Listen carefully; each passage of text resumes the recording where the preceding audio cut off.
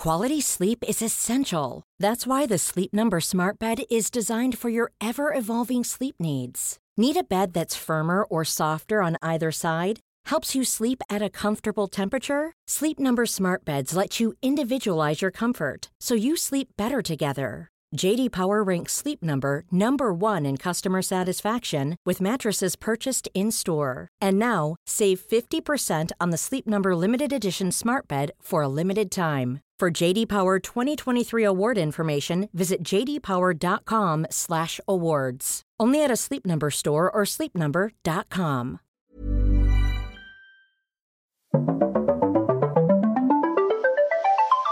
You're listening to Luke's English Podcast. For more information, visit teacherluke.co.uk.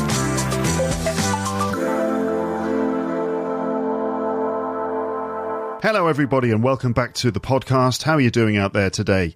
How is everything in podcast land at this moment? How's the weather? Okay, is it treating you all right? It's August here in Paris, where I'm recording this, in my pod room. It's August, and it's beautiful weather. It's absolutely wonderful. Blue sky, a few little fluffy clouds, sunshine, sort of 25 degrees. It is perfect. But I wonder how it is for you, wherever you are in podcast land at this time. Welcome to the podcast.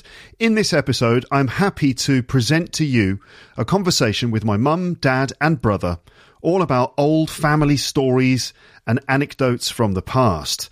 The episode is called Do You Remember? And that's the title of the activity I chose for this episode. The idea is that we could generate some stories about things that happened in the past, and you can follow along and see if you can pick up some English in the process, or simply enjoy a bit of storytelling on the podcast. So you're going to hear stories of little accidents, moments when James and I got into trouble, learning to drive and failed driving tests, how my parents first met each other, and how my bottom lip was always left trembling at the end of every story. We recorded this in my parents' living room, sitting around after dinner. And if you like, you can imagine that you're there too, listening into the conversation. Not taking part, though. No, for some reason, you're not allowed to speak. You can only just sort of sit there and listen like a weird audience in our living room, just lurking in the background, which would be a bit weird. But anyway, if you like, you can imagine that you're there. If it helps you to tune into the conversation and follow along more easily. I will now leave you to enjoy this relaxed conversation, follow the stories and little jokes, and I will speak to you again at the end of this episode. But now I will let you join the Thompsons.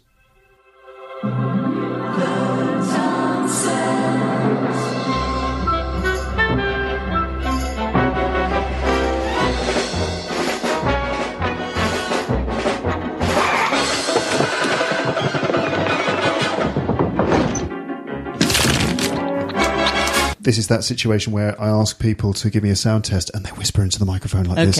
And then during the conversation, they start shouting. Okay, shall I do this again? Go on. Mary had a little lamb. Its fleece was white as snow. That's great. Dad? Mary had a little lamb. The midwife fainted. 1, 2, 3, 4, 5. Well, I think so. Then again, I don't. I'm not sure I want to think at all. Just go with the flow. Sometimes it's best not to think, isn't it, really? That's right. Stop thinking. Don't think too much. It's what people say. Overthink. Don't overthink. Just don't think, generally. So my microphone talking of not thinking, James? 1, 2, 1, 2. Being mean. Right. 1, 2, 1, 2. He does think. He does. Okay, yeah, you're okay, aren't you? Got enough cable? Wine. And wine. I've got enough cable, yes. But you don't have enough wine? No, I don't want no wine. Just had a choc ice. Just a quick reminder. Oh, sorry. You have to hold it up here. Remember, close to your mouth. A bit like you're doing a sports report. Are you recording now? Maybe. Oh. But Dad? That's not fair. You need to bring that microphone nice and not that close. Other people might have to use these. We don't want to hear your beard. Blah, blah, blah, blah, blah. We don't need to hear the beard to know that it's there. Can we all agree when this is starting?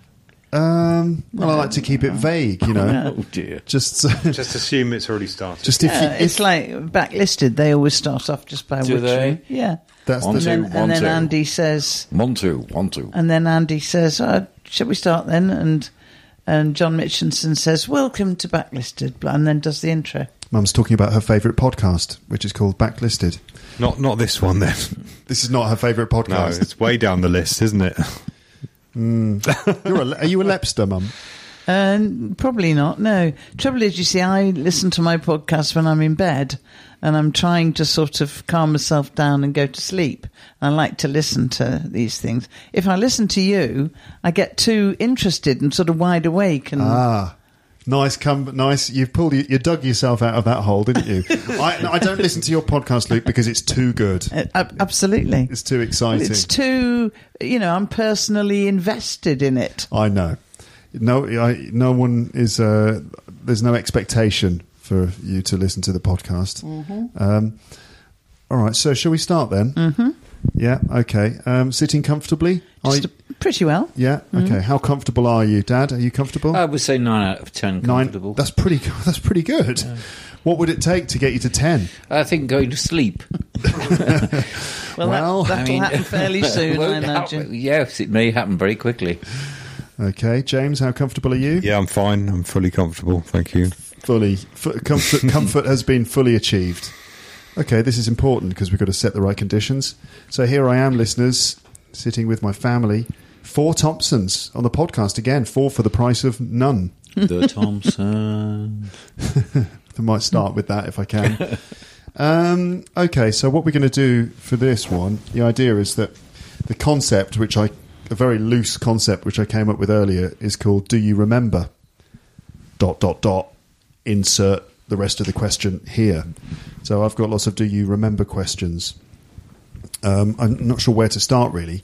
I could start with... okay, I should say also that I don't need to say this probably, but radio conditions, right? Mm-hmm. Which basically is a shorthand, my shorthand meaning try not to talk over each other too much. If possible, I'll nominate people to answer the questions. Okay. But talking over each other is what we do. What was that? You've got to interrupt, haven't you? Yeah. Otherwise it's too structured and dull. No, but interrupting's okay, but there's a difference between interrupting and just talking. Talking over somebody like this. Yeah, but that's all right. When you start talking, I stop. That's the point. Oh. So we just don't want 2 people talking at the same time. Yes. Or 3 or 4. We understand, Luke. Okay. We're just giving you a hard time. All right, Luke, just do it. Okay, so do you remember? No. Let's see. No, you don't. You don't remember. I don't remember anything. My memory is terrible. Is it? Okay, absolutely. It's probably quite a good way to start. Who are you, by the way? I'm your son. Oh, yeah. I'm Luke from Luke's English podcast. How is your memory? You always say it's getting worse and worse, Mum. My memory is, definitely. But you've been saying that for 30 years, as far as I can remember. I don't remember her saying that. James, how's your memory? Sorry, what was the question? It's all right. It's never been great. It's okay. It's actually quite good.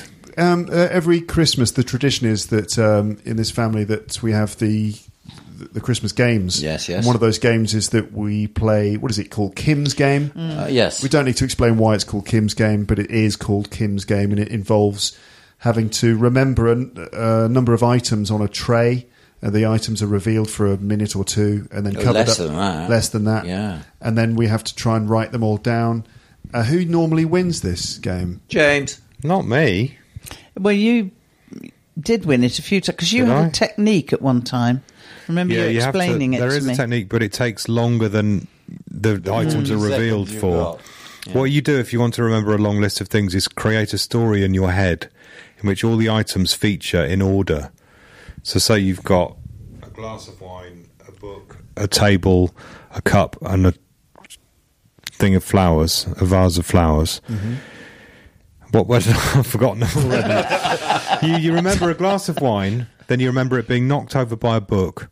The book then falls onto, I don't know, you have to create a story, basically. That is that triggers all the memories, but because you make it a story, this is the theory, I've never actually made it work, it becomes more memorable than just a list, because we think as humans in terms of stories or something. Yeah.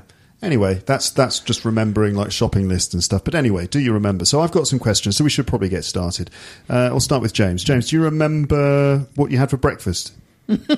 Yeah, scrambled eggs and tomatoes. Prepared by both Mother. and father, I think. No, just mother. I wasn't just you. involved this time. Not You very did it. well, I'm afraid, because I burned the butter. Speciality scrambled egg. You Scrambled have to egg burn in the brown butter. So it's brown scrambled egg. Very interesting.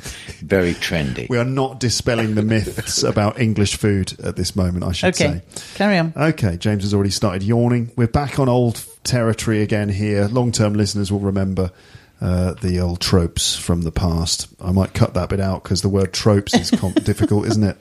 Anyway, so I'll start with you, Mum. Mum, do you remember when you met your husband? I hope you remember that moment. Yes, I do. All right, good. Next question. Did you want me to tell you how I met him? You must have heard this story before. Yeah, just give us the quick story then. What happened? How did you meet him? Well, yeah, I don't know how I actually met him. I remember when I first saw him in the newsroom, I walked in and there was this new person sitting in the corner reading a paper. And I said to the office dragon, I seem to remember saying that phrase before, to you. Sorry, one disclaimer. These stories may have appeared on the podcast before, so apologies in advance for any repeated stories. But that's okay, because, Anyway, yeah. I said to the woman who's in charge of the office, and I said, who's that in the corner? And she said, that I don't know. He's new. He's only arrived. Nobody's introduced him, so I'm not speaking to him.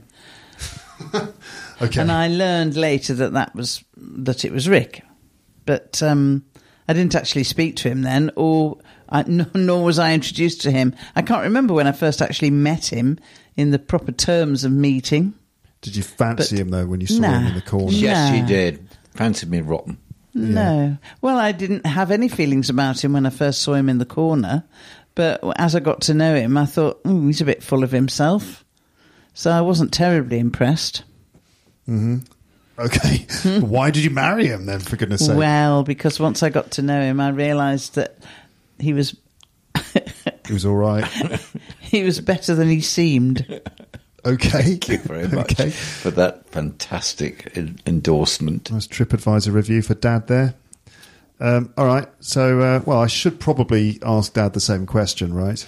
Well, yeah. I mean, I remember we worked in the BBC newsroom for a while, and yeah. I asked her out, and she wasn't interested. I asked her out again, and we went to the cinema. I went to see a film. But we went to see Paint Your Wagon. Paint Your Wagon, which is a musical. God, you're old. I know. and the main thing about Paint Your Wagon was it had what's his name? Clint Eastwood. No, yeah, Clint Eastwood. And Lee in it. Marvin. And Lee Marvin. And Lee Marvin was really great, and he was the guy who drove the wagon and had this voice like gravel in a tin. But what about your future wife? Was she great? She was obviously the person I wanted to spend the rest of my life with. That was the fact. And we got engaged, within a year. We knew we were all right. And she's wonderful. Absolutely fantastic. One thing I find interesting is you asked Mum out a second time. Because if I was to ask a girl out and she said no, in no uncertain terms, I wouldn't ask her out again. Yeah. So it's quite lucky for us that actually happened. Because I would think, well, bloody hell, I'm not asking her again. You didn't mention that before, that you asked her out once and she said no, and then you tried again. I did. What made you... Persistence. Why did you try again? I was desperate. I mean... No, Desperately in love. No. Yes, that's right. No, I mean, she was obviously very interesting as well as being attractive, and that's the way it turned out. So where basically you sort of said, would you like to go out with me? And Mum said, no. No, thanks. And you said later on, he was like, are you sure you wouldn't like... Can I just repeat the question? And then you were like, no, all right, go on then. And the rest is history. This is right. That's kind of the way it happened, yeah. Such a romantic story, Yeah, listeners. not at all romantic. James, can I move on to... Yes. Yeah, you've got to pick up the microphone. Oui. See the Where? fluent Oh, sorry, French there. where? Yeah. This is an English podcast, not a French one. James, do you remember when you fell into a pond once as a child? Do you remember this? No, sorry. I was too young. I think I was about your daughter's age. About 3, So I don't really remember much from that age, I'm afraid. 3.5 or 4 years old. Okay, well, over to Mum then. Do you remember when he fell into a pond? Yes, I remember him falling into the pond in the front garden of his friend. Well, it was my friend who I had met because my son, James, and her son went to the same play school, I think. Or school, maybe?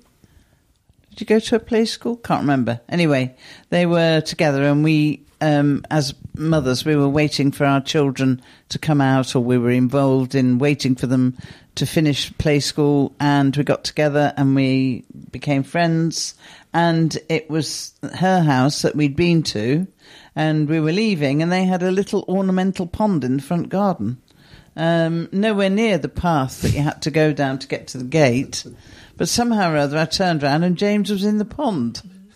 Wait, in the pond in what way? Like his legs were in the pond, he was face down in the pond? How was he in the pond? I don't remember the detail. I just remember he was in the pond and I just quickly grabbed him out. I mean, he wasn't in any danger of drowning or anything. It's just that he'd fallen in the pond and got himself soaking wet. So the path is over here, and then a few metres away there's a pond. Bless you. Bless you. Don't worry, listeners, that wasn't an explosion. That was James sneezing. I can tell you about Luke falling into the water. I didn't fall into the same pond. Not the It wasn't pond. like, oh, anything my brother does, I will do. This is but more serious, actually. what did I fall into then? We went fishing in the canal. This was the Grand Union Canal, and there was a kind of period where you were quite small and you quite liked the idea of fishing. Mm-hmm. So we got some very simple sort of fishing rods and got some worms out of the garden, okay? And I didn't think we'd catch anything. And we went down to the canal, and we were catching fish, little fish. I think they were perch, and they're little stripy things, and put them in a bucket. And we must have caught, I don't know, 6 or 7 of these fish. You were thrilled. You loved it. We kept, throwing the little line in the water with a little wriggly worm on the end, and ping, you'd pull out a fish. It was great, yeah. It was great fun. So when we decided we were going to go home, there were, half a dozen, that means 6 or 7 fish in the bucket. And I gave you the bucket, and you went along the edge of the canal to pour the fish back in the canal. And you leaned over and you poured the bucket down and you poured yourself into the canal. you just went straight in, head first. Yeah. And I saw your little feet disappearing. So I ran along and you were under the water. Yeah. And I grabbed you by the hair and by your coat and fished you out onto the all soaking wet and with your eyes wide open. You said, "It's all green," like that. It's all green. Yeah, I remember. You were only about 4. You were very small. Must have been a bit older. Or maybe 5. I remember it. I remember it happening. And we had to rush home so that you had to get cleaned up and dried off. But I just remember you leaning over and just going straight in, head first. Because plop. As I had this large bucket full of water and fish. And as I was pouring the water in, I was just really captivated by looking at the water and the fish all sliding into the water that I just somehow lost control of my body motor skills. Slosh. And in he went. Exactly. Not only did I tip the bucket in, I tipped myself into and splashed. And I went in and my eyes were open because I didn't know what had happened. And I opened my eyes and it was all green. And then suddenly I was out. And it was just, it was all green, or it's all green. I thought I would report back with some insights into what it was like in the canal. Okay, well, there you go. Talking of falling into things, James, you're next. Do you remember when you fell into a massive patch of nettles? And hold on, can I just stop you there? What are nettles? You need to explain that too. Plants that sting you, like triffids, but smaller and less dangerous. Triffids, listeners? Or... I think nettles are fairly universal, I'm sure. Stinging nettles. Yeah, but the word? Stinging nettles. Yes. They say they're universal, but like in the same way that, like, you know, anything is universal, but the words will be different. That's the problem. Okay, well, they're those little plants that sting you when you fall in them. They're plants that grow wild all over the country, and they've got sort of jagged leaves, and they will sting you. And they give pretty nasty stings. If you get a few, they can be quite bad. Anyway, we were at a friend's house in a sort of a party, I think, of some sort. Garden party. And all the adults were getting drunk, basically, and all the kids were... Maybe slightly harsh, but probably true, let's face it. What, that the adults were getting drunk? Yeah, and the kids were running around the garden, and I was playing on someone's bike that it turned out didn't have any brakes. But I didn't find that out until I was plummeting towards a patch of nettles, a very large patch of nettles, and I was riding around just in my shorts with no T-shirt on. And I couldn't stop, and I crashed into the nettle patch and covered myself in nettle stings. And I think I was put into the bath with some TCP in it. You were. Which probably hurt like hell, even more than... You were antiseptic. You were unlucky that happened to you, but you were lucky to the extent that the person who was giving the party was a nurse.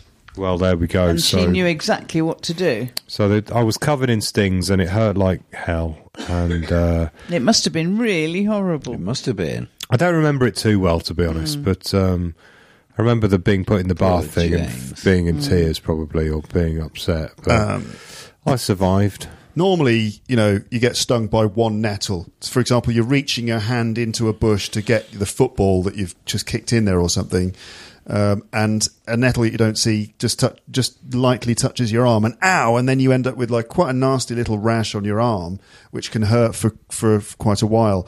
But if you go into an entire patch without any top on and just a pair of shorts, and you're going to get stung all over. I was pretty covered, I think. Oh dear. Horrible. I was nasty. You know, I was really small at the time. I do remember a kerfuffle. That's all I remember, a kerfuffle involving James and crying and stuff. And I was just like, what's going on? Anyway, memories, precious memories.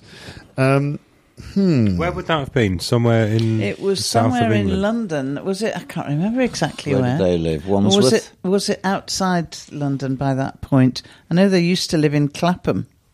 Not All Clapham. right, so that part of the world that I live in now, really. Yes. Yeah, London suburb. Wandsworth But I isn't think- too far away I either. think they'd moved away by that time into a more suburban area, and they had a large garden. Yeah, hence it the doesn't nettles. sound that London-y. Yeah. No one in No. London has It was a a big garden that garden. big. It was a big garden, and they used to every year they used to hold a barbecue party, and that's what it was.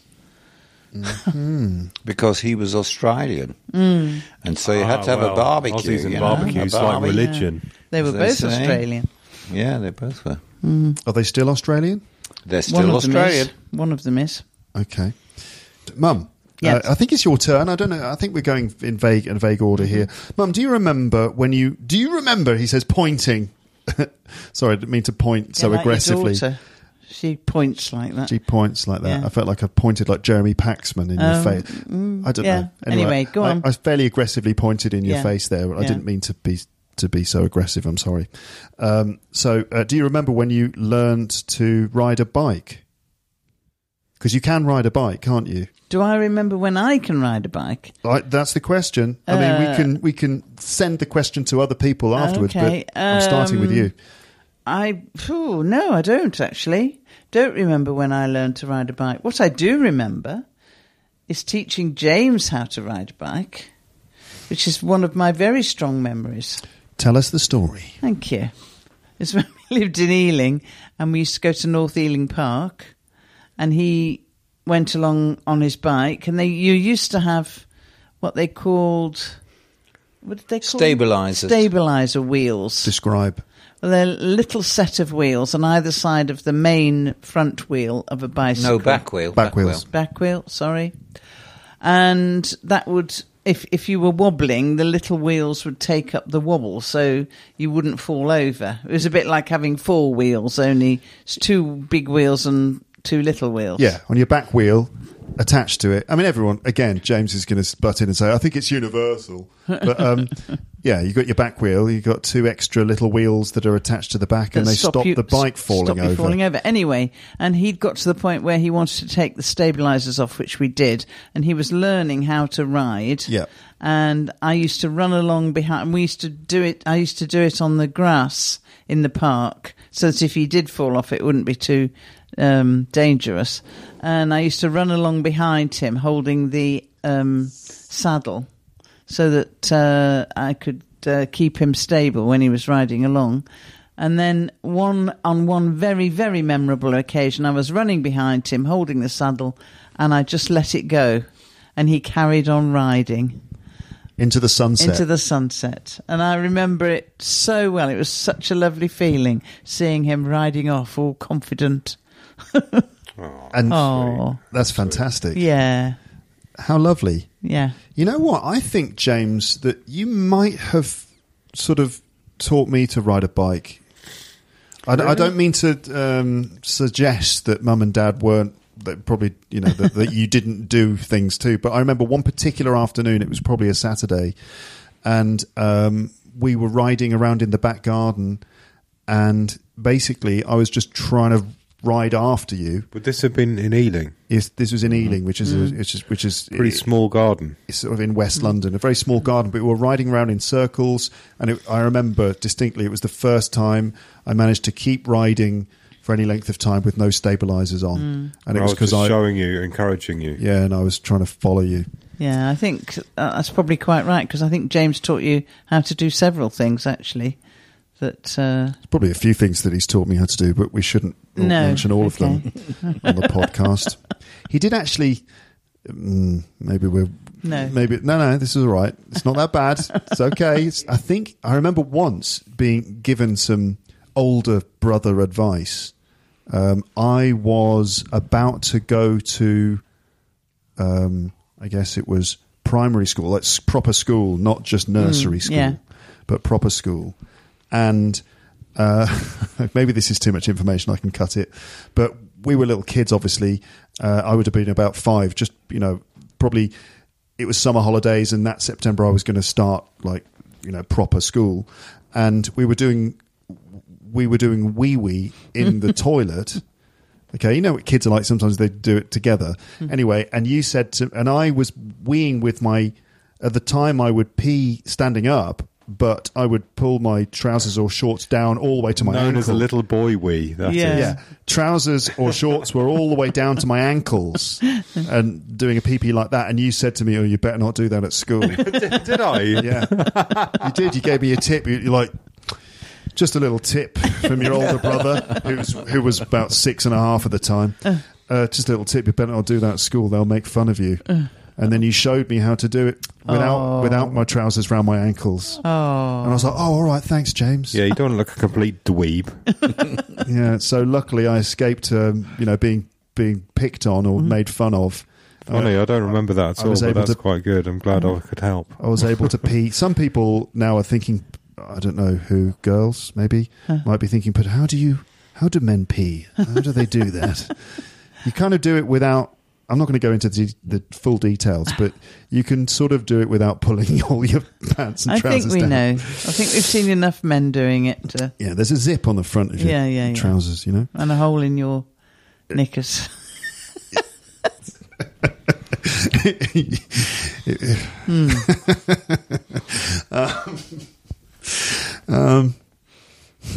Dad, do you remember learning to drive? Yes, I do. Can you tell us? I was very keen to drive as soon as I became of age, which was 17. When you were 17, you were allowed to drive. Yeah. And this is in what? I was really keen to learn to drive as soon as I was 17. Did they have cars in the 19th century? Oh, thank you very much. That's not very nice. No, it's not.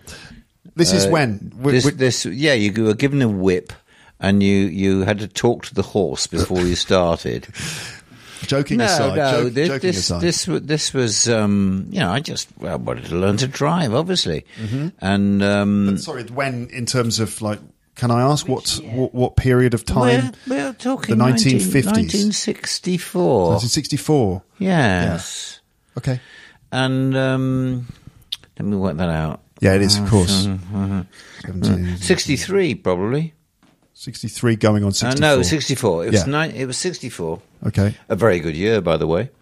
And it was a very good year. Okay. And my dad, who was a very nice man, offered to give me some lessons. I really wanted to drive. Got that. I wanted to drive. Have I mentioned that? Did you want to drive? Yeah. And he had a very flash car, actually. A bit of a surprise. He came on one day with this beautiful Zephyr Zodiac, which was lilac-coloured, and it was like an American car. It had a bench front seat. It had a, white steering wheel with a chromium, middle bit. Really smart car. So he allowed me to start learning to drive on that fabulous car, which was really good. I mean, it was a bit of a surprise. The question that we all want to know: did you crash it at any time? You described how wonderful this car was. I didn't. And I thought, well, I can obviously drive all right. And he thought I could drive all right. So we didn't take any professional driving lessons. Didn't pay people to teach me at all. Okay. And we said, well, I want to take my test. And I took my driving test and I passed. Wow. Just like that. I never had a driving lesson. Passed first time. Well done. Passed first time. So I've been driving for how long? Too long. Like about the time it takes for a spaceship can get from here to Uranus. No spaceship's getting anywhere near my anus. There's another one. Oh, God. So, yes, I remember learning to drive, and I was very pleased that my dad was very helpful. He was a really good teacher. Very nice. Very nice. Shall I throw the question over to James? James, do you remember anything about learning to drive, taking tests and things? Do you have a driver's license? We probably should start with that. No. Why not? I'm not very good. Tell us about driving. I failed twice. That's all I remember, really. Do you remember anything about learning to drive and being not very good at it? Finding roundabouts were my weak spot. What is a roundabout? It's a round thing that you drive around, and it's a form of junction where the roads hub off from a central circle. It's where lots of roads meet, and there's a circular junction. Yeah, and they're difficult. Wasn't very good at them. And I tended to accelerate out of them to get away from the other cars. Apparently that's frowned upon. When there's another car alongside you and you're not sure where they're going to go, I used to just speed up and get out. Just to get away. I can vouch for that. It was a nightmare. And kind of get them behind me so I definitely wouldn't crash into them. And I think that's safer than driving slowly. But the problem is there are more cars in front of you and you're accelerating towards them. No, they weren't though. There was an empty road in front of me. I just thought, get rid of these cars around me. Speed up. Much safer. The driving instructor didn't agree. Got to get out of here. A roundabout. Get out of here. Just keep speeding up. There's all these annoying cars around me. Let's just go faster. Leave them behind. The shorter this journey is, the safer, right? Yeah. Statistically, 90% of accidents occur within a mile of the home. So the further you get out of that mile radius. All right, but you failed twice and never... Don't say failed. Well, I didn't pass twice. No, that's right. Okay, let's finesse the term a bit. I came short of the full marks twice. Okay. And then I don't really want to drive now. Yeah, fair enough. That's what I tell myself. You live in London, you don't need to drive, really. No, I would like the option, but I don't think I'm going to try again. Okay. Do you remember my driving tests and stuff? I took 3 tests. Yeah, well, I'm surprised. I thought you'd only taken 2. But anyway, I know you failed, and I know that... it didn't reach the required standard. Yeah. And I remember the occasion when he went off for the test which he passed, which you say was the third test. Yeah, I it was thought the definitely the third. Anyway, you came back because the driving instructor had driven you. I think you'd driven in our car to the test with the driving instructor. And he'd left his car at our house. This is the first test. No. This is the pass. third. It's the time I passed. You passed. Yeah. And I remember you coming into the driveway and me trying to gauge from your expression whether you'd passed or not. And I came out. And you were both looking really glum. And I said, didn't you pass again? And you both sort of shook your heads. And, the driving instructor was obviously in on the joke. And sort of made to say no. And then said, yes, I passed. Right. So I was... That old classic. Yeah, exactly, I vaguely remember. yeah. I don't know who it was who suggested it, but yes, the driving instructor, who was really great. He was a really good instructor. Yeah. Better than the other ones, Yeah. obviously, because it was their fault that I Absolutely. didn't pass. Of course, he says, ironically, I don't mean that sarcasm. Funny. But one of us had said, here's what we should do. Yeah. Let's pretend to your mum that you failed. That'll be funny. It's definitely 3 tests, and I obviously passed the third one. The first one was a total disaster. Because I remember I had to do the reversing round the corner, which is difficult. It's very specific. You've got to stay a certain distance from the curb. You've got to constantly be showing the instructor that you're looking all around you and checking your mirrors and all that stuff. And I screwed it up so much that I turned too much to the point where the car, the wheel of the car was jammed against the curb. So I'd kind of gone all the way around through 90 degrees into something like 120 degrees, and I was diagonally jamming up against the curb, and then I had to kind of go forwards, backwards in order to get the car lined up properly. And by this point, I think I may have even glanced over at the instructor, and he sort of gave me a look of like, you might as well just give up. It doesn't matter what you do next, because you've. I think I drived. I think I drived isn't. I'm an English teacher. I think I drove pretty well for the rest of the test. Comfortably, calmly, like a chauffeur. But that one mistake that I made at the beginning cost me the whole test. The second one, I'm sure the guy had something against me, because I don't think I did anything wrong. Everything was fine. And he just gave me lots of little minor criticism. If you get a number of minor points... enough minor points, then you fail. You don't even need to do anything major wrong. It was just like, no, you sort of, I don't like the way I don't like your haircut. So, they didn't like the way you knocked into that woman with a pram on the crossing. They say they have a quota. Yeah. I'll just say that much. What's that mean?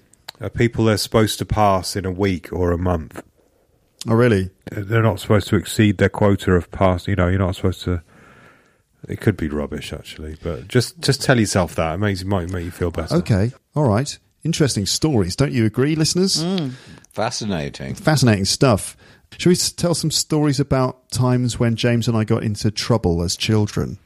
How long have you got? Dad, did we get into trouble very much? Do you remember occasions? Well, not really. I'm sure that there must be some kind of statistics, a survey about teenagers getting into trouble, and if there is, I don't think you would be top of the list by a long chalk. But we didn't know half the things half they the did. time we didn't know what you were doing. But these are the days Very where there are true, no and you mobile never phones. You would disappear, and you'd just wait for you to return. We didn't know what you were doing. No, you were reasonably good lads. Every now and then you would get to a bit of scrape, a bit of a scrape. Is there anything that springs to mind? Jill, what was their biggest scrape? Well, I remember the police them getting in trouble in Birmingham skateboarding because they were skateboarding in a sort of main square in the big city of Birmingham. It wasn't really a main square, it was a small side mall. Anyway, somewhere. some horrible policeman came along and gave them a hard time, harassed them and upset them a lot. and manhandled them. That means pushed them around and grabbed them by their arms and one thing and another. And swore. And swore at them. I mean, that's okay when you're dealing with teenagers, should but be doing. Luke was about 11. You're doing it. Go on. Especially when we're talking about quite young boys. And we were very upset that all they'd been doing been skateboarding, and the police treated them like some kind of drug dealers, and so we complained about that. And you might say, well, they shouldn't have been skateboarding there, but why not? I mean, the skateboarders were regarded as being some kind of lowlife which had to be expelled from the city. Can I just clear a few things up? Go on. They didn't exactly complain, or Mum and Dad didn't complain. We were asked to give our names and addresses and phone numbers by the police that were telling us off. Yeah. Which is probably fair enough. I don't mind being bollocked, or even if it's, a serious problem, having your name taken down. That's not really... But it's the way in which they did it was very aggressive, physical and sweary, which I thought was a bit out of order. But anyway, especially since you were about 11 or 12 and you were a tiny little kid with little toy skateboard, basically. You weren't exactly... I mean, I didn't really care, but it seemed a bit mean on you. You were a bit upset by the whole experience. I can give my quick version of the story if you like. So we went skateboarding in Birmingham. James said, hey, why don't you come with us? I was a little kid pretty much. You were sort of 14, 15 years old. I say little kid, I must have been about 12. 12 or 13. Yeah. I felt like a little kid anyway.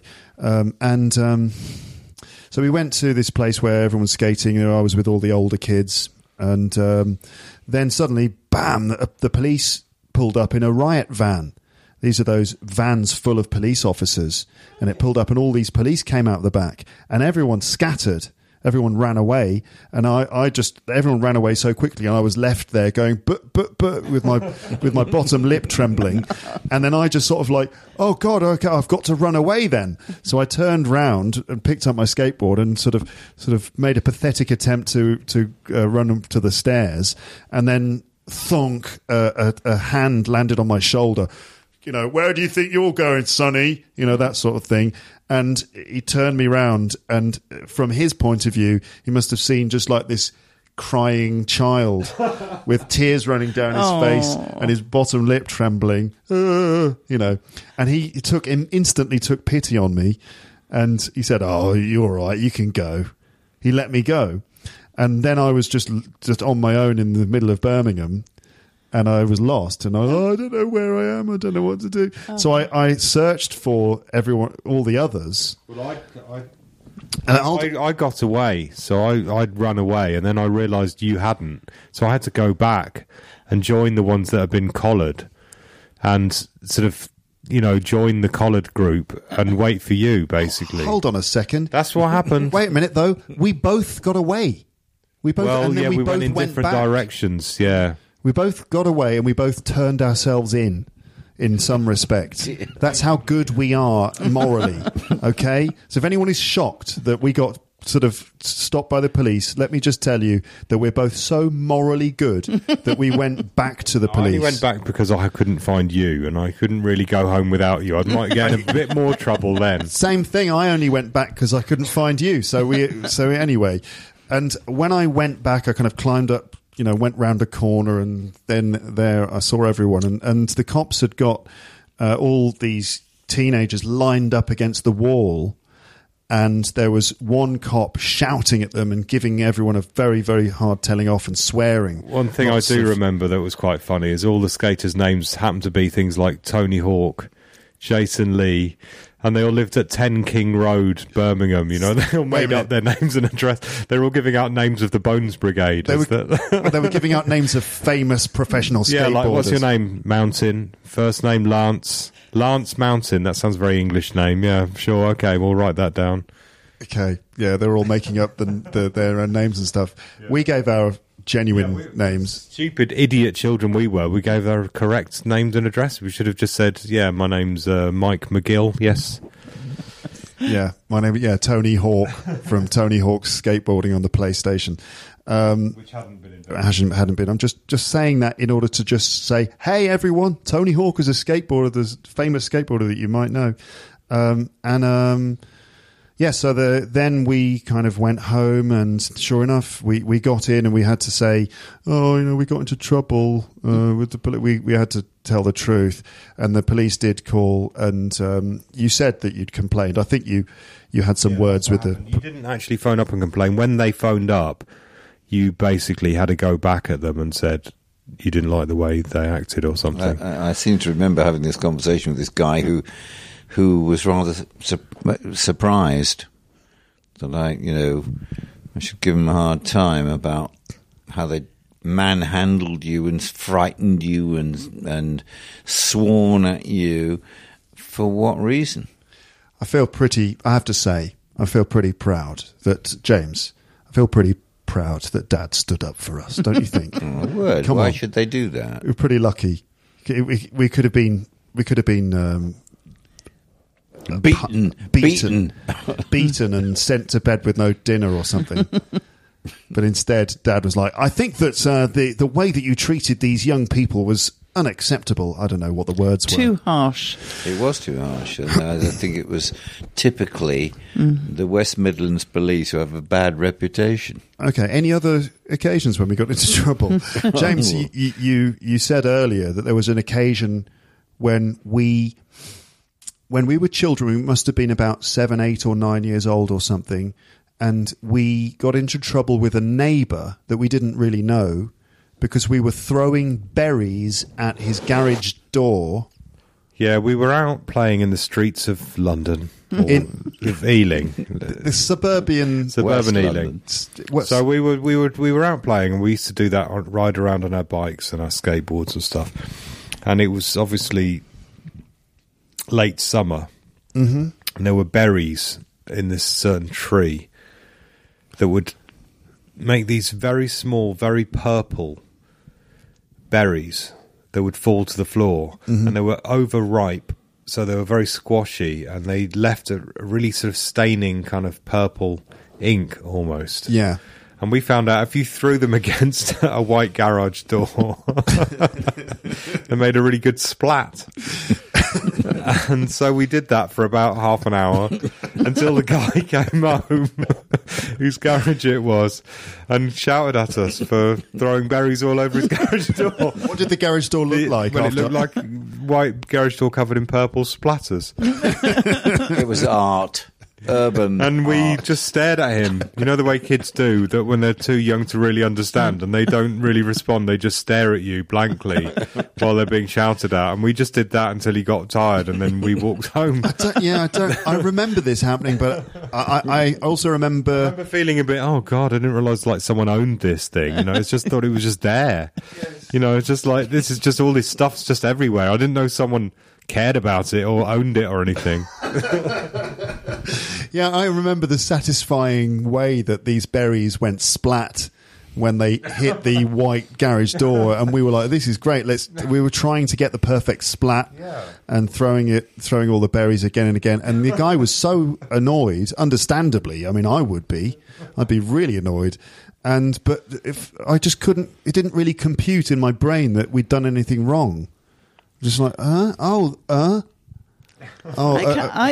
felt bad. Definitely felt bad. I can't visualise where this would have been. If you came after the house and took a right up to the top of the road, and then took a left about 50 yards down from there over the road. Yeah, there was a section, almost like a little driveway with some garages, and we used to play football there. We used to kind of kick around there, basically. I vaguely remember. And these garage doors were there, and there must have been a tree nearby, and we were just like splat. So they weren't garages attached to a house. They were one of those separate. Yeah, I know. A separate set of garages that you get made of that kind of lovely 60s concrete stuff, you know. Okay, well, I remember also once we were playing in the snow. It had snowed, and we were outside in the street in front of our house playing around in the snow, throwing snowballs, and a car drove past slowly, and I impulsively threw a snowball at the car. I don't know why I did it, but I chucked a snowball at this car as it was passing, and it went thonk on the side of the door. and the woman stopped and rolled down the window and said something nasty to me, and I was a bit upset. So you threw a snowball in her face. Ha ha ha! I didn't actually. I just kind of the bottom lip probably trembled a little bit again. Oh God! Well, I was younger. It was trembling, wasn't it? That lip. In those two Scenarios. In those two scenarios, yeah. It wasn't constantly trembling. It wasn't just like, there's, I can't think of things. Okay. Mum, do you remember when I was about 4 years old? And again, I'm giving the impression that we were bad kids, but we totally weren't in general. But when I smashed up a fence when I was about 4 years old. Oh, this is vandalism. Well, you see, I don't really remember that. Serious I mean, crime. I know you say that it was with Robert, and I can imagine it happening, but I don't remember it being reported to me and the fact that you'd got into trouble. I'm sure I've told this story before. Yeah, probably, you have. Probably with you. Yeah, there. because you've said it when I've been talking to you and told me about it, but I don't really remember it at the time. Here's what I remember, and I've got a surprisingly clear memory of some of these things. I know is that I was with Robert, and Robert kind of, this is like, we were 4 years old, and Robert had said to me, "Oh, come round here, look at this. This is really cool." And he'd noticed that the wooden fence around the back of his house was quite flimsy, and that if you kind of kicked it and poked it, it would fall to pieces in quite a satisfying way. Yeah. So we spent maybe 10, 15 minutes kicking this fence and enjoying the way that the wood kind of fell apart. Yeah. And we kicked a big hole in the fence. And then I don't know who got wind of it. I don't know who found out. I think maybe Robert's mum came round to see what we were doing and was shocked to discover that we damaged her neighbour's fence. And I think when you came to pick me up, I think the four of us went outside, that Robert's mum sort of took Robert and me and you out and said, "Look what they did." And then and it was probably a case of, "Look, what have you done?" And I was like, "Oh," and the bottom lip probably started trembling again. Yeah. I know you and Robert often used to get up to mischief. I mean, I can remember you emptying all the compost out of a flower container that we had in the garden. Yes. And me being, was it? I can't remember if it was my flower pot that you emptied, or whether it was Robert's mother's flower pot that you emptied. I can't remember, but I know you were in trouble either from her or from me for doing it. I think it was mine actually, and you just said, "But we were the mud men." And you're like, "Oh well, in that case, it's Yeah. oh, the mud men. Oh, that's fine. Carry on, kids. No so problem." It just shows how kids have this sort of logic to what they do. We're the mud men, so we just take all this mud out of this pot. Again, What's wrong with that? It's like what James said, that we just didn't really know that anyone owned it. It's just when you're a kid, there's just stuff around, and you don't get the sense that people own it, or that people will be upset if you do things with it.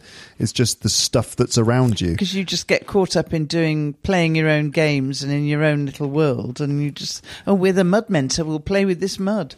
I blame Robert. I mean, I'm just willing to get to relinquish all responsibility and just say it's entirely his fault. But I do remember that I would pretty much follow him around and just kind of get him. He was the leader, and I'm not saying that to diminish my responsibility, honestly.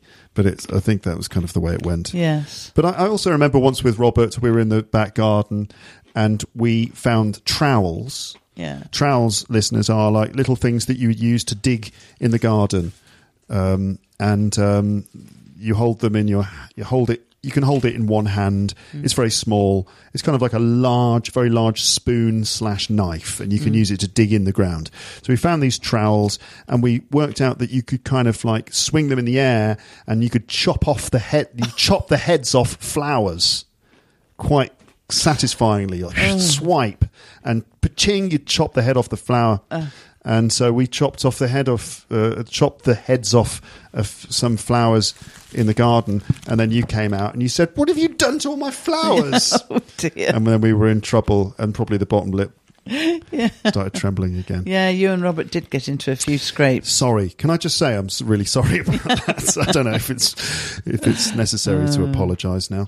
No. I've got a suggestion. How about the time where Mum was nearly thrown off a horse while on holiday in France? Do you remember that? Do you remember when I do remember it, yes. It's when we were in the south of France, and we went to a little village where they had pony rides, or sort of horse rides around the old town.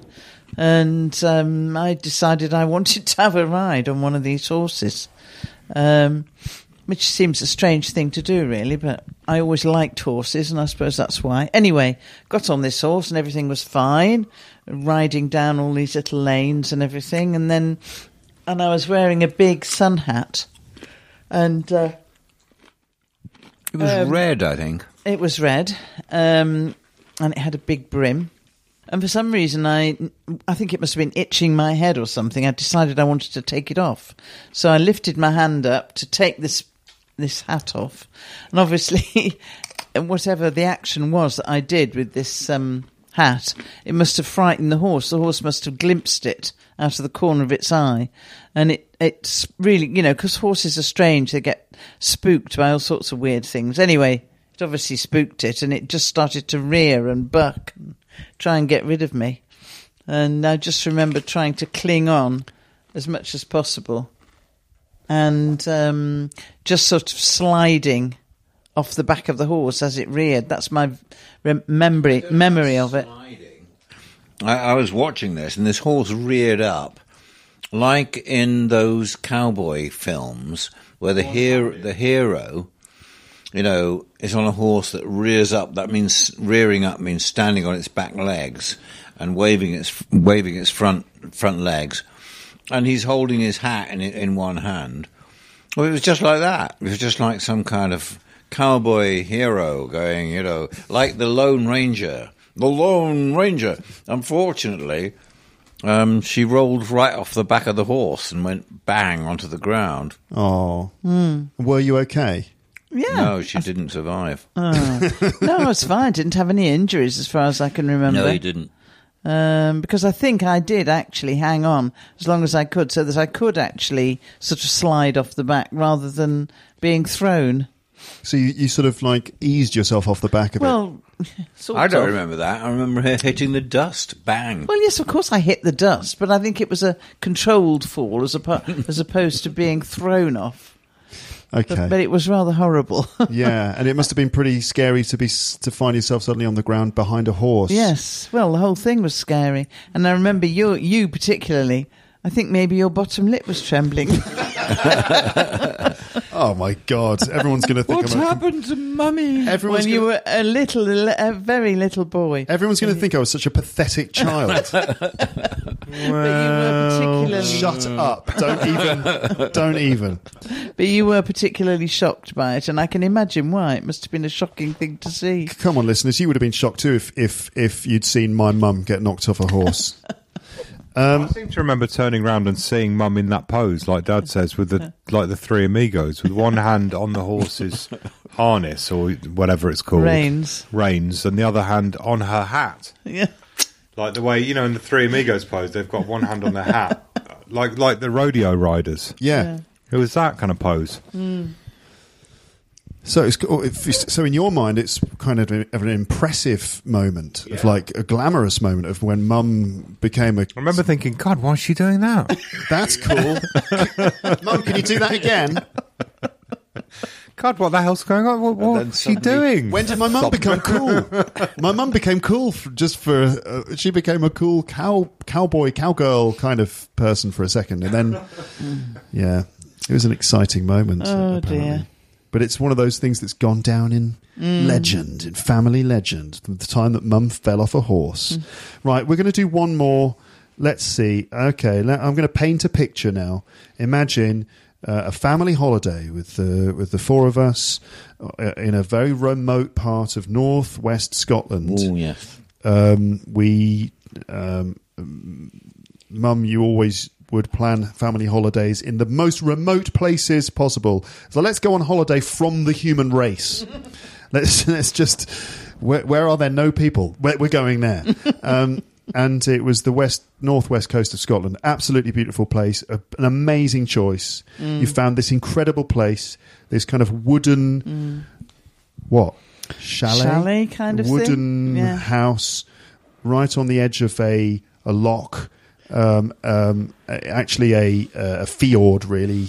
It was just sort of connected to the Atlantic Ocean, and there were rocks and then water and big windows on the front of this house. I remember us seeing all sorts of amazing bits of nature out there. It was really remote and wild and just incredible. But so the question is, do you remember when we went swimming in the water? And listeners, this is the North Atlantic Ocean, basically, off the northwest coast of Scotland. This is cold. Now, bear in mind that I live in France, okay? So just for some context, in France, the idea of swimming off the north coast of France for many French people is like, yeah, sure. You know, that's kind of a bit cold for them. That the weather up there is really cold, and the people don't swim that much, but that's nothing compared to swimming off the northwest coast of Scotland. Absolutely icy cold. But do you remember when we swam in the water on that holiday? I do. Can I just say, listeners, I wonder if this story is going to end with my bottom lip trembling. Definitely not. No. The lip may have been trembling at some point in the story. I think You were both very brave. You were, yeah. I think your whole body may have been trembling by the end of it from cold. Yeah. But no, you were very brave. You jumped. Well, James, actually, I have to say, was braver than you, because he jumped in off the rocks quite readily. Stupidly. Without thinking about it too much. He just did it. And you said, right, I'm going to do it now. And you sort of took a run at it and went, and then when you got to the edge, you just sort of teetered and said, no, and stopped. It's like, right, I'm going to do it. No, I'm not going to do it. No. So you tried. It went on like that for quite some time. Yeah, until eventually you did it. You did. You finally plunged through in the air and into the sea. And it was very cold. And you're right, we came out. Our entire bodies were trembling, including the bottom lip. Yes, Everything was trembling. Everything was trembling. But can I just add an extra bit onto that, just to show the world how brave I am. Yeah. And that is that's not the coldest water I've swum in. That when I was on holiday in New Zealand in 2015. I jumped into a glacial pool in just outside Queenstown. Ice melt. Yes, this is water that had flown directly off a glacier. Yeah. But the thing is that we'd been canoeing pretty much all day and had got quite hot in the sun. Amazing place, but canoeing around in the water, and we took a break on the grass, and there was this beautiful sort of emerald-coloured pool, and the water was so pure and so clear that it was so inviting. And the guide was like, we said, will I die if I jump in there? And he was like, you won't die, but it'll be really, really cold. People do it, he said, so, you can do it if you want, people do. And so it was a kind of like, okay, who's brave enough to jump in the glacial pool? And a few of us kind of plucked up the courage to do it. And it was one of those sort of like, well, you're only young once, type moments. And I leapt in. And yeah, it was so cold I could, when you go into really cold water, you can't breathe. It was like, swim to the edge, quick! But I felt good once I'd warmed up. It felt amazing, but at the time it was like, it is quite dangerous, actually. I know, it's very dangerous, yeah. It makes me uncomfortable to think about it now. But it makes me uncomfortable to think of you doing it. I wouldn't do it now. No. Folks, I don't recommend it. No. Although, as I said, I felt incredible afterwards, but that was pretty risky. But This holiday in northwest Scotland was really great. And one of the things that I remember about it is that we said, there are otters up there in that area. Otters. And otters. Hang on. You had to build up. Otters are animals. Otters are animals. Yeah, marine, Marine otter, mammals. The otter, water mammal. It's a cute thing that Beautiful swims around. thing. It's got fur and whiskers, and they eat squid and stuff like that. Fish. Yeah. And so they're very elusive. You don't see them. And this was one area where you might see otters.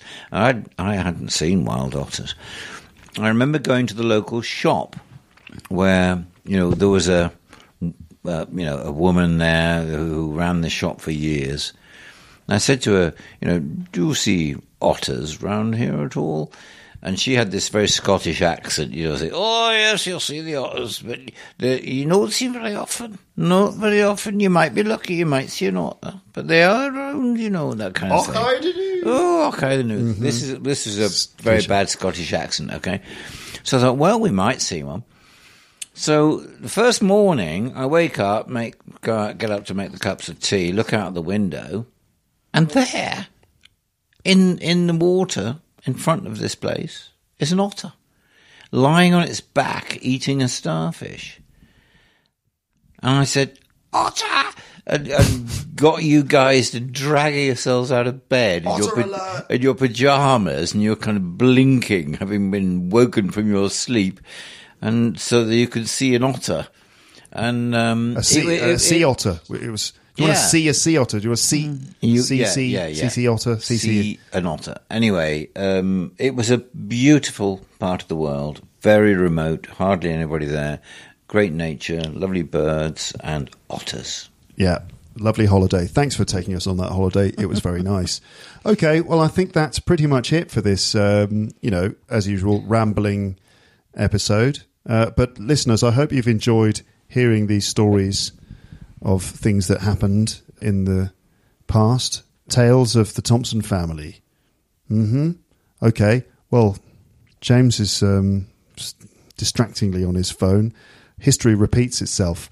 There's an episode in the archive, listeners, where we did kind of the same thing a few years ago. We were sitting around sort of, telling stories and stuff like that. And I remember having a go at you, James, for being on your phone and for eating during the recording and stuff like that. And he's like, I don't care. I want to eat. As ever it was, as ever so. I mean, it will. The way it was in the past is the way it will continue to be in the future. Yeah, something like that. Oh, God. We're going to have to do a lot of editing in this episode. I can feel it. But anyway, thank you. No, all right. Thank you. Thank you very much, Mum, Dad, James. It's been a pleasure. Pleasure, too. A pleasure. A rambling you, Thompsons episode. Yes. Okay. I'm going to say bye-bye to everybody. Laters. Bye-bye. Bye. So that was my family recorded in the living room recently while I was on holiday in England. I hope you enjoyed that. Apologies if we repeated any stories that you had heard before. And I'm thinking, is that all of them? Have we said all those stories before? I don't remember. But then again, it can be really helpful to hear the same stories over and over again when learning English. You could even try to tell the stories yourself and then compare your story to the recorded version. That could be a way that you could sort of practice your English with this. Listen to the stories, try and repeat them, listen and understand them, and then try and tell the story yourself. Maybe record yourself and compare your version to the version on the original recording of the podcast. That could be a little trick that you can do to sort of develop your storytelling. And if you want other similar episodes from the archive, then check out these ones. So there's episode number 79, which was called Family Arguments and Debates. And that involves all four of us sitting around debating things like language and politics. So that's episode 79. Then also episode number 322 is called With the Thompsons. And in that one, we just sat around answering random conversation questions. Some of them stupid, some of them quite serious. That's episode 322. Then episode number 372 is called The Importance of Anecdotes in English, telling 4 family anecdotes. So yes, in that one, first of all, there's a bit of teaching about sort of using anecdotes and how we use tenses to construct our stories. And then 4 stories from each member of my family. And that's episode 372. Then there's loads of them, right? There's tons of stuff in the archive, but I'm going to keep going. I've got a few more recommendations for episodes. Episode number 413 is called With the Family 1, and that was recorded at Christmas, and we were talking about cooking Christmas dinner and how my mum and how my uncle cooked their Christmas dinners.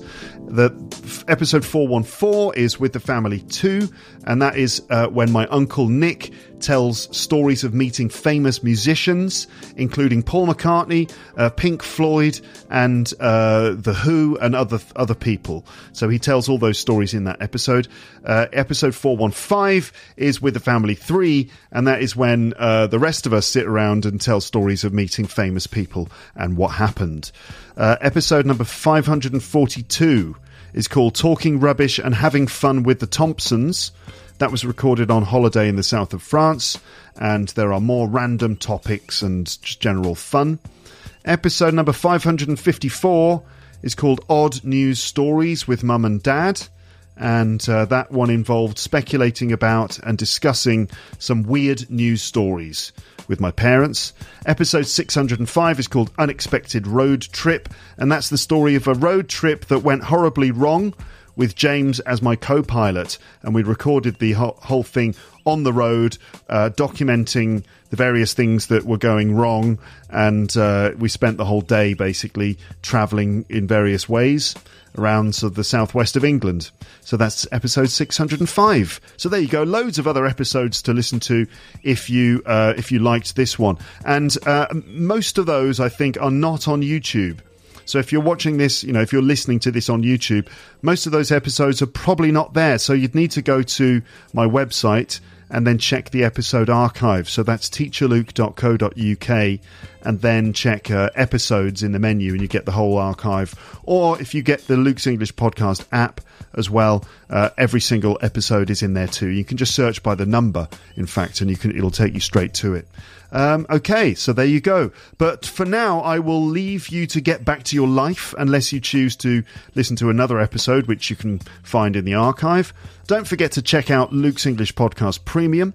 Premium listeners, P31 parts 4, 5 and 6 are on their way, and in fact they may have already been published by the time you listen to this. But in the meantime, be excellent to each other. Have a lovely day, morning, afternoon, evening or night, and I will chat to you later. But now it's just time to say goodbye. Bye, bye, bye, bye, bye, bye, bye.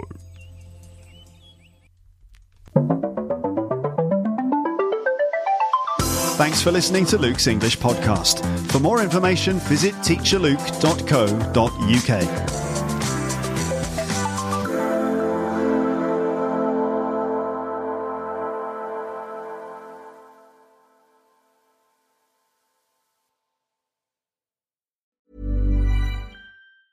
Ever catch yourself eating the same flavorless dinner 3 days in a row? Dreaming of something better? Well, HelloFresh is your guilt-free dream come true, baby. It's me, Keke Palmer. Let's wake up those taste buds with hot, juicy pecan-crusted chicken or garlic butter shrimp scampi. Hello Fresh. Stop dreaming of all the delicious possibilities and dig in at HelloFresh.com. Let's get this dinner party started.